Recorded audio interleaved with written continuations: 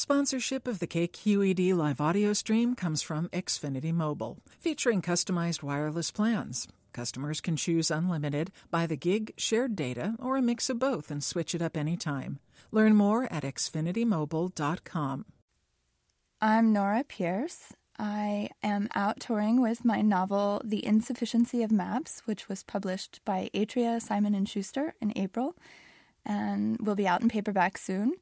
I'll be reading my story East Side, West Side, which appeared in Swink magazine. We decided to dance our way out of the ghetto. After a 4-hour marathon of dance movies, Breakin', Breakin' 2, and Flashdance, and a careful assessment of our strengths and flaws, I could do a backflip, but Janelle couldn't do the splits. We were pretty sure we had what it took. We carried Janelle's boombox out to the vacant lot on the east side of Butcher's Hill, and unfolded cardboard boxes stained with grease spots. Our paper plate sign read, "Dance Show. Deposit coins, please." We'd been practicing in front of the mirror, pursing our lips and shimmying our shoulders. We looped our T-shirts up through the collar, trying to squeeze cleavage out of our flat, 11-year-old chests. We fastened towels to our heads for long hair, leaned over and tossed our hair around like they did on solid gold. Our take so far was pretty good. By noon, we'd made $1 from the boys playing basketball in the rec center court. Then we got a real windfall when a quinceañero spilled out of Our Lady of Guadalupe. They were all in a partying mood and kept throwing coins onto our plate and saying, "Encore, encore." The quinceañera herself even danced with us, in her poofy white dress and tiara. She threw candy and pictures of saints in with the coins. I was counting the change when Janelle stopped dancing and went rigid all over. It was Selena, crossing the lot toward us. She was like a train coming down a track, and we were trapped on the rails. On either side of us, alarm bells went off, and lights flashed emphatically. "Run!" Selena picked up her pace as she got closer to us. She stepped on the candy, littering the ground around us. Selena was a one-person leper colony. Everybody was afraid of her, and nobody wanted to be her. She wore the same clothes every day, and she lived in Murphy Homes, the high-rise housing project that divided the east and west sides of Butcher's Hill. Our older siblings forbade us from going more than 2 blocks in any direction, so Janelle and I stayed near her parents' pretty Section 8 home. I felt as if I were misbehaving when Selena crossed the lot to our side. Her hair sprung out in every direction. One pigtail was a full 4 inches higher than the other. It looked like she put it up at night and then slept on it. She'd been left back at school 3 times, and you could smell her desk even when she wasn't sitting at it. Selena turned off the boombox and lifted it into her arms, shifting it from side to side, as if she were in the middle of Radio Shack, inspecting the merchandise. Janelle gave me a worried look. "My sister will kill me if I get that stolen," she whispered. But Selena set it back down in front of us. "What you gonna give me if I join?" I just stood there, biting my nails, my cheeks burning up. Janelle's eyes blinked nervously. She said, "Huh? How much you gonna give me to join your dance club?" "It's a dance troupe," I said. Selena looked at me as if I'd just arrived from another planet, and she couldn't figure out what I'd said in Venusian. We'd made $7.50, but by the time we split it 3 ways, it amounted to a measly $2.50 each. Janelle and I decided to pool ours and split a fish sub and French fries. Selena caught up with us as we made our way down Pratt Street. We filed into the Chinkies for subs. I couldn't stop calling him that, even though now I knew his name was Mr. Lai. Until my brother hit me last month, it never occurred to me not to call him that. That's what everybody I knew called him. My brother gave me $1, and I said, "Can I go get a bag of chips at the Chinkies?" And smack, you'll never say that again. "What's it even mean?" I asked, as I threw shoes and stuffed animals at him from my side of the room. "It means you've got no business saying it, is what it means." I secretly wished the Chinky would adopt me. He was the nicest person I knew. Sometimes he'd make me a sandwich when I missed the school breakfast, or pack me a lunch bag with chips and a soda when I had nothing from home. "One day, you pretty lady," he'd say. We sat on his stools, facing the window, and squirted gobs of ketchup onto our fries. Selena sucked some of her coke up into her straw, then stopped it up with her finger and released it onto the floor. The Chinky looked through the plexiglass at us and shook his head. He opened a closet and pulled out a mop. "What should we buy when we get discovered?" Janelle asked. Selena didn't hesitate. "A Mercedes 450 SL Sports Coupe." "What you gonna do with your money?" She pronounced my name Marie Posa. "Invest in McDonald's." Janelle touched her French fry to mine. "You've always been smart with money." It was true. I once collected everybody's food stamps on the entire block and traded them for $72 to pay for Miss Mabel's new walker. I walked through self-satisfied clouds for weeks afterward. Miss Mabel stopped in the liquor store where my mom works and told her what a gem I was. At Santa Claus Anonymous, they gave me the biggest present in the room. "What should we call ourselves?" I said. "How about we use our first names like Special K did in Breakin' 2, said Janelle. Janelle and Mariposa, the J&M Aces. "Ooh, that's good." "Don't you mean J, M, and S Aces?" Selena said. "Anyways, that sucks eggs. We're going to be the East Side Queens." I look at her slack jaw and dirty teeth, her vaguely crossed, lazy eyes. There's nothing queenly about her. Once, my mother made my brother throw out a plastic school binder because he copied a gang symbol from the basement wall onto the front of it. He'd etched it in like a tattoo by methodically puncturing it with a ballpoint pen. I had to take the stupid thing to the dumpster myself because he was in a mood and punched me 72 times on my upper arm until I gave in. A week later, I saw Selena take it out of her book bag in Miss Saunders' class. It was filled with fresh loose-leaf paper. "Hey," I said, before I realized what I was doing, "that's my brother's." "Nuh-uh," Selena said. "My uncle got it for me at Lexington Market." I just shut up then, but I felt better about myself. At least I wasn't Selena, picking through other people's trash. Sitting on the stool next to her, I expected at any moment she might decide to whoop our asses on a whim. We tried to ignore her and concentrate on our fish sub, but she kept interjecting like a fly. As she leaned in, blabbering about Camaros and Trans Ams, I realized my hands were actually making swatting motions. She sucked on the end of her ponytail and looked out through the window with her mouth hanging open. Our school custodian, Mr. Rogers, walked by, and Selena hopped off her stool and poked her head out the door to call after him. "Hey, Mr. Rogers," she said, "will you be my neighbor?" Then she came back and stuffed her fingers into the styrofoam fry tray. She dug out a French fry, dripping watery ketchup down her arm, even though there was a container full of plastic forks for anybody to use. I imagined she was a fly, a big, ugly, fluttery fly, buzzing around us, landing on our fish sub, cleaning her dirty antenna fingers on our French fries, grating our nerves with her incessant buzzing and circling. The next day on the subway, Selena sat next to me, in DJ's seat. DJ usually got on downtown and made his way to the seat next to mine, while his friends elbowed one another and drew hearts in the air with their fingers. He'd put his arm around my shoulders and say, "What's up, shorty? You're sexy Smurf today." I couldn't imagine why I was sexy. I didn't even fill out my 7-year-old cousin's hand-me-downs. I was so skinny and small, everybody called me Flaca or Smurfette. But I wasn't going to argue. I got up a half hour early every day so I could ride the subway on the gamble that DJ would sit with me, even though the number 7 bus stopped right in front of my house. But this time, it was Selena and Mariposa together forever all the way to school. As we filed off the bus, DJ and his friends held their noses. "P.U., DJ said.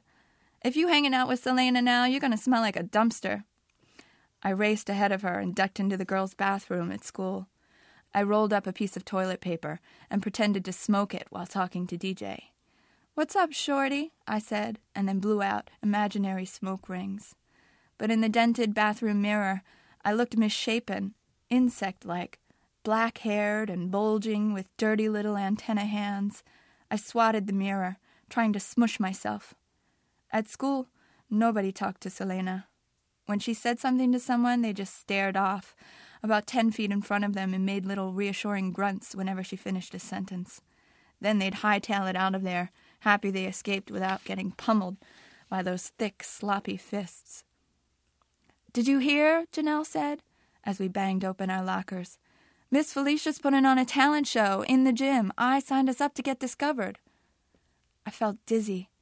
Ever since I saw a bunch of kids win $25,000 on Star Search, I'd wanted to be discovered. In the movies, talent scouts and record producers are always showing up in the hood looking for new talent. I thought I was getting my chance when I got a scholarship to go to ballet classes at the City Ballet, but I was only able to go every other week when we had extra bus money. We practiced our routine as we walked down the hallway, singing and snapping our fingers to keep the beat. Miss Felicia looked up from the office window and smiled at us. But then Selena popped up from the office referral chair and followed us down the hall. "Aw, man," said Janelle. "I forgot about her." Selena wormed in between us. "Miss Felicia said there's going to be another dance group in the show. They just signed up yesterday." She pounded her fist into her palm. "What's their name?" asked Janelle. "The West Side Queens. They stole that from us." "I'm going to kick some ass," Selena said. "Oh!" The West Side Queens turned out to be the two Mexican girls I recognized from my late-night visits with my brother to the taco truck. They always came with their father. When they refused to order in Spanish, he'd say, "Don't be like that. You're Mexican, aren't you? Then you better be Mexican when it counts. ¿Me entiendes?" One was fragile-looking and pretty, her hair pulled into a tight bun, and the other was a lanky and loud girl named Dina. They shared 5 new outfits between them every year, and wore them in the same rotation starting every Monday. We practiced after school in the parking lot next to the playground. Selena stood in the middle because she was the tallest, but she wouldn't stop staring at her feet. Her posture was so rounded and so downward sloping that she looked like a decorative fountain running off of herself. We tried to get her to follow the routine, but she just shuffled her feet haphazardly. Every now and then she stopped in the middle of the routine and looked over at the playground, giving kids dirty looks. We kept bumping into her. The West Side girls leaned against the fence, smoking cigarettes while we practiced. During our finale, Dina crossed the playground toward us, swinging her hips emphatically. She wore a purple tube top that matched her purple eyeshadow. She held one hand at her hip and the other palm up, as if she were carrying an imaginary tray of food. "Yous suck," she said. "The West Side Queens is way better." I knew it was just because Dina hated me. Ever since last year when the boys rated us during lunch, they gave me a 9 and Dina a 2. But at least she wasn't a -500 like Selena. According to the survey, the only 10 was Miss Felicia, the school secretary, and her gigantic boobs. I was just supposed to have pretty eyes. The boys drew a picture of my pretty eyes next to Dina's big, round, pudgy ones. Underneath her picture, they labeled it Dina, a.k.a. Fishhead. Janelle and I practiced inside all weekend without Selena. We even wrote out a rehearsal schedule and signed our names to it, promising to practice for 4 hours each on our own. I tried to rehearse in my front room at home, the only place where there was space for dancing. But my brother and his friends were there smoking. They leaned into one another as if they were trying to keep the smoke inside a little circle around them. I couldn't appeal to my mother either because she wouldn't be home from work until 10. "Can I practice in here?" I asked without hope. "Give me a break," my brother said. "Ain't nobody getting discovered, and nobody gives a shit about some goddamn talent show." I cried. I was ashamed but couldn't help it. I smelled the sweet, earthy odor of marijuana, and we had just finished a unit at school informing us that drugs will immediately kill you. I was imagining my brother in the boarded-up house next door. His eyes were empty. He stumbled around the room, hand on his heart, before fainting in a whirl of cartoon birds. I loved him. He said, "Stop crying or I'll give you something to cry about." He sounded like my father did before he left. "Git," he said. One of his friends smiled at me. "She's cute." I went into the kitchen and made myself some spaghetti. To test if it was done, I threw it against the kitchen wall to see if it would stick. There was nothing to put on it but salt. I stomped on a roach, carried my bowl up to my room. My brother's side was neat. Even his shoes were all lined up against the wall. He hated it when I ate up there, so I smushed a noodle between my fingers and dropped it onto his bed. From my window, I could see the massive, oblong shadow of Murphy Homes. It was plunked in the middle of the downtown commercial district like a meteorite that fell on the city. Everybody treated it like one, too. It was dangerous to get too close, so people locked their doors when they drove past. They took another route, or if they were walking, they went all the way around Little Italy to avoid it. Last year, a dozen kids from Murphy homes came over to the east side and beat on everybody in sight. I watched from my window as my brother ran down the alley toward our house. A mob of kids ran toward him with baseball bats and broken bottles. I watched him put his head down and run through them. When he got home, his face was covered in fine welts and scratches that looked like hundreds of delicate pinpricks. His face bloomed yellow-green and purple. Splitting bruises bubbled around his forehead and jaw. "Hey, little woman," he said when I opened the door. "Get me some ice." In history, on Monday, someone passed me a note on lined paper. It was creased in quarters, then eighths, then 14ths. It was folded down so tight that it looked like a spitball, and I had to use the post from my earring to pick it open. The edges were fringed from being ripped out of a spiral. Inside, it read, "Meet us in the lot, if you ain't scared. You are, check 1. 1, the suckagest dancers. 2, the smelliest dancers. Yours, the West Side Queens." Selena snatched it. "Oh, yeah," she said, bouncing up and down in her chair and pumping her fists. "Fight, fight, fight!" In the parking lot, everyone formed a tight circle around Dina and Selena. Janelle and I stood with DJ and his friends who made a barricade around us with backpacks. "Beat her ass," the boys chanted to Dina. They were like cheerleaders, hoping for an impossible upset. "Go on, beat her smelly ass." But Selena sat on top of the girl, landing fists on her face and neck. Dina's legs were twisted and awkward under Selena. "Ow," she cried. "Get off me, get off. You broke my leg." The ambulance was there in no time, and the school police wanted to talk to Selena's mother. Selena wouldn't tell where she lived. All the school administrators had already gone home, and we all clammed up reflexively. But then Mr. Rogers walked across the parking lot, carrying his mop on his shoulder like a fishing rod. For a moment, I thought he was going to hit Selena and Dana over the head with it, but he leaned into the police car. "She nothing but trouble," he said. "She live in Murphy Homes, number 124. The next day, Dina came to school with a cast wrapped around her leg all the way up to the thigh. Miss Felicia stopped me and Janelle in the hall and said, "You can bet your skinny butts you two little troublemakers won't be performing in no talent show of mine."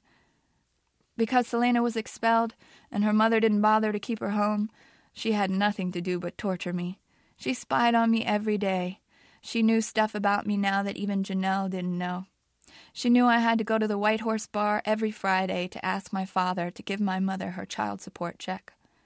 She'd probably figured out that my father was Uncle Charlie, who was always passing out drunk on the playground bench. She knew I had to go to the American Indian Center down on Broadway on Mondays and Wednesdays for after-school daycare and homework helpers. She'd followed me home twice already. I would act like I was going in the back door of my pretend house until she was out of sight, and then go to my real house on Baltimore Street that nobody knew about. The house next door to ours was condemned, and its boarded-up windows were covered in graffiti. It was full of rats and junkies that made a regular appearance on our side of the fence. But I'd forgotten my key once again. I was trying to bang the baseball bat out from where it was lodged in the front window, holding it shut, when I noticed Selena crouching behind a car. I could see her floppy high tops with no laces peeking out from under the rim. She popped up like a jack-in-the-box. "So that's where you live. Ah, this house is crummy," she said. "How come you always wearing pretty clothes and you live in a house like this?" "Shut up," I said. "At least I don't live in Murphy Homes with 12 other people." She ran toward me and I braced myself for the blow. Nobody but my brother had ever hit me. But she reeled back and then stopped her fist inches from my face. She laughed. "Scared you, didn't I?" I looked away. "Come on," she said. "Let's practice our routine." I spit at her feet like Michael Jackson did in the Beat It video. "You can't dance." Now I knew she was going to hit me, But she ruined my chance to get discovered, and she made me feel ugly and poor and worth nothing more than my crummy house that did smell like a dumpster. Making her feel bad was suddenly worth getting beat up. "You're ugly," I yelled at her. "You're ugly and smelly, and you had to get your school supplies out of my trash." She hit me hard in the face, and I felt like my nose was running. Then she yanked my hair from the front so that I doubled over, and she kneed me in the stomach. But there was no stopping me. "You're going to be stuck in Murphy Homes till you're old as your granny 'cause you ain't got the sense to piss in a pot." She slammed me against the concrete wall and pressed into my shoulder harder and harder until my chest seemed to fold in on itself. Once I'd blacked out, which felt more like whiting out or clouding out. I dreamt it was my grandfather, Papa Luis, holding me. He swung me in a circle, saying, "Muñeca, muñeca." When things came into focus again, it was Selena holding me up. She had me by the forearms, and I was leaning into her chest. "You all right?" she said. "You okay?" "Yeah, I blacked out." "Ain't it cool?" she said. "My sister taught me how to do that. It shuts off your windpipe. Want to try it on me?" No. I was getting a headache, and there was blood all down the front of my blouse, the one Tia Belia sewed for me from my grandfather's mariachi shirt. No, I want to sit down. We sat on my concrete stoop, and Selena giggled. "This is one fugly house," she said. "Shut up," I said. And to my surprise, she did. To subscribe to The Writer's Block and hear more stories, please visit www.kqed.org/writersblock. The Writer's Block is produced by KQED.